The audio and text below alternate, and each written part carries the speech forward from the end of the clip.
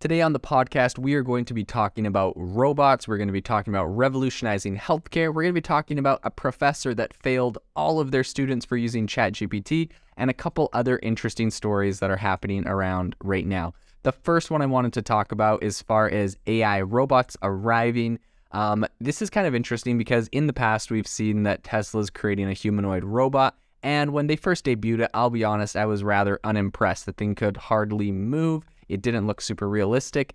Not like some of the other images they kind of teased of this thing. And so I wasn't super impressed. Now, that being said, of course, any humanoid robot, it's impressive if it can move. But when you've seen things like the Boston Dynamics humanoid robot, which if you've seen their demo video recently that went viral, essentially the thing is on a construction site. Someone's like, hey, can you bring me a hammer? This thing looks like a person walking, and it picks up like a hammer bag, does a whole bunch of flips, climbs up some scaffolding, gives the dude the hammer, and then does a backflip off. It is pretty terrifying how powerful it is. In any case, Boston Dynamics has been viewed as the most advanced robot. Essentially, you've seen the robot dogs that are really hard to push over, whatever.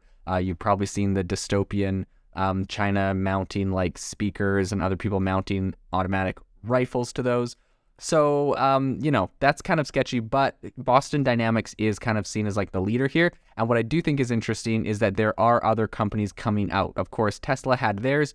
Tesla actually today released a video of their Optimus robot, and they have 5 of them walking around. They're looking a lot more nimble, and it just reminds me of the advancements we saw with Boston Dynamics. Now, why do I bring up humanoid robots when talking on an AI show? Because number one, inevitably these things are going to have AI built into them. In fact, with Tesla's demo, at the end of it, it literally said, come and work at Tesla AI to help us build things like this. So the robotics and AI is going to be a combination. And I think that robotics is going to play a very massive phase in a really broad rollout of AI right now.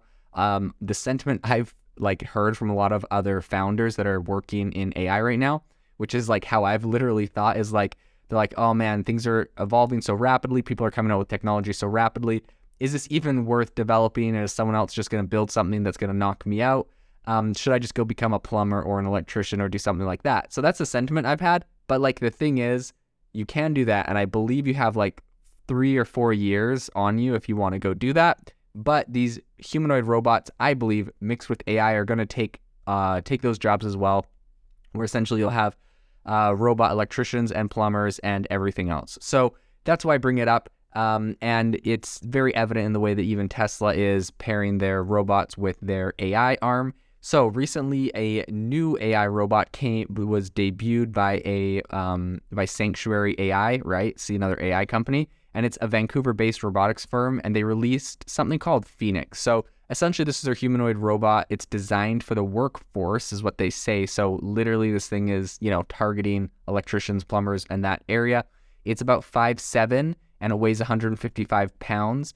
In their demo video, it showed off some really complex hand movements. It has a lot of different, its hands are very versatile. They can do a lot. But I will say, I'm trying to be very honest in my skepticism with these things. In their little demo launch sizzle reel or whatever, they didn't show this thing actually walking around or doing any work, which is kind of what it's touted as being able to do. So I will put some healthy skepticism there. And I said the exact same thing with Tesla when it came out.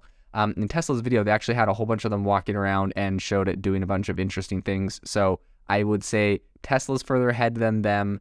And Tesla also has a really solid team just because of Tesla self-driving AI and everything they're building there. And a lot of that team, I think, overlaps and helps them. So I think Tesla has a much stronger position. That being said, Boston Dynamics, as far as just a robot that can move and walk and do stuff, I think is even miles ahead of Tesla.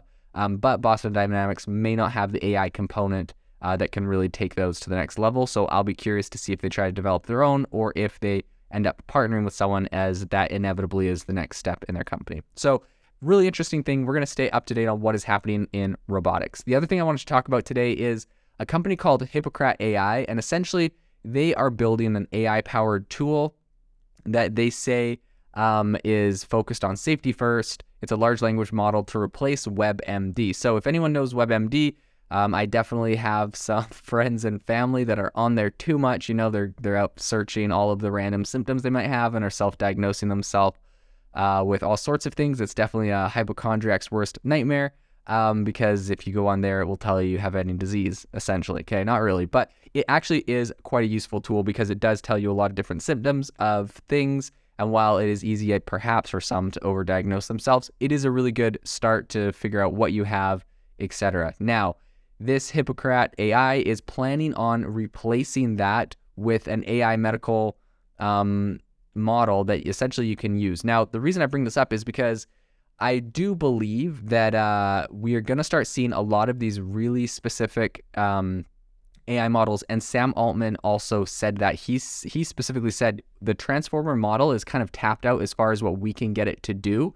And he believes that the future is just going to be a lot more specific, a lot more hyper, kind of like niching down into very specific data sets. And so this would be the next step. That's where I believe we're going to start seeing this.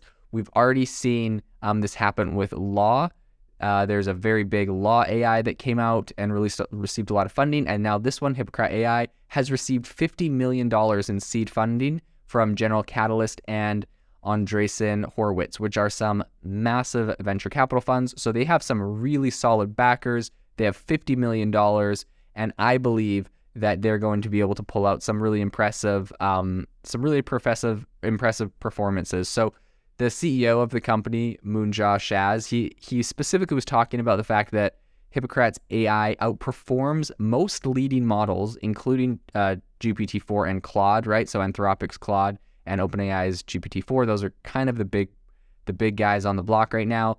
And he said that in over 100 healthcare certifications, Hippocrat AI beat them. So I do think this is important because this is a specific strategy that even Sam Altman, CEO of OpenAI, has touted as being very viable. And when you're getting $50 million and you have these really solid people backing you, I do believe this is going to be a company that makes some big strides. So I would definitely keep an eye on them. They have the money and the manpower, and now I think they're just going to execute on a very revolutionary product.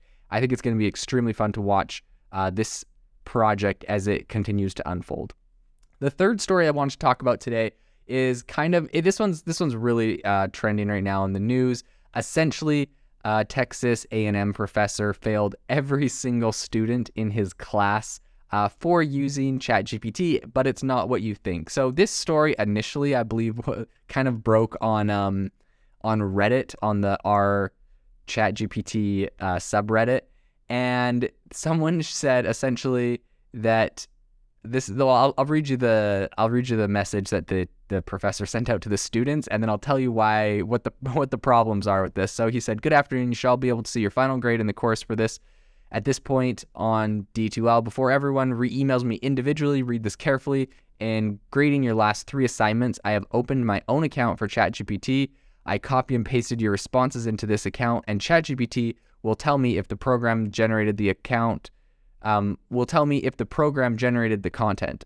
I put everyone's last 3 assignments through through 2 separate times, and if they were claimed by ChatGPT, you received a 0. The final grades for your course will be due today, blah, blah, blah, blah."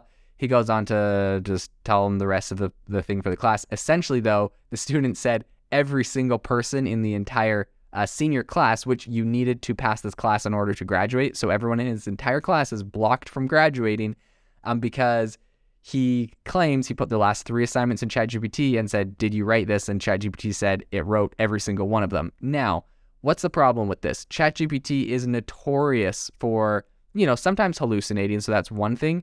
But definitely it would just claim the content. ChatGPT does not know if it wrote something or not. This is not an AI detection tool. This poor professor probably thinks he's super clever, or he thinks ChatGPT is super clever and it's able to, it knows everything that's ever been written, or it somehow remembers everything it's ever written on any account. Anyways, this is not how you check. There's definitely tools for checking if content is AI generated, but pasting it into ChatGPT will inevitably give you a false positive. So I feel bad. A lot of people are saying they're hoping that that someone tells the teacher that that's not how ChatGPT works and allows the class to pass. I'm sure this thing's got a lot of news coverage. It was in Rolling Stones magazine, I think. They just wrote a story on it as well. So at this point, hopefully it's just an embarrassing experience for the teacher. He moves on and doesn't have, I don't know, any sort of pride or vendetta to try to actually sink the class. But yeah, anyways, just a note to the world, you need to use an actual AI detector. ChatGPT doesn't do that. Okay, one other very interesting story that came out recently. There was someone also on Reddit recently that was talking, essentially, they were going back and forth with a lawyer for someone that they were suing, and they said that they had to just recently tell the lawyer they've been using ChatGPT the entire time because they assumed that all of his legal strategy and all of his petitions and documents and affidavits and everything else that he'd been sending them had been coming from an actual other lawyer. And so it's actually kind of funny the way that he had to tell them this. So essentially, the lawyer messaged him and said, "I have a new counteroffer that might help resolve your matter. Please let me know when you are available to speak. I am advised that you might have counsel. If so, I cannot speak with you without his or her consent. However, I would be happy to speak with your attorney." And he replies back and he says, "My counsel consents to us speaking. Can I call you now?" And they said, "I need to hear from him or her. This is not my policy. It's the New York rules of professional conduct. An email would suffice." And then they said, "It's ChatGPT. My counsel is literally ChatGPT." And he has a screenshot of like literally what he's been asking ChatGPT, which recently he said, "I need you to generate an agreement deal between two parties for the surrender of an apartment. Guarantee that the party formerly known as," and then he blanked it out, "will cease all present and future legal proceedings. Give the party known as $2,000 on May 31st upon surrender of the apartment on that date." Then ChatGPT goes and, writes the entire agreement for surrender of apartment and release of claims. And these are the responses that he's been giving. Anyways, it's kind of funny. The lawyer then responded to him and said, "Then please call me. It's not considered a lawyer, ... yet." Anyways, very interesting. You can use this as a lawyer. I was recently listening to a podcast today that was talking about using ChatGPT as like essentially an advisor. They gave an example. It was on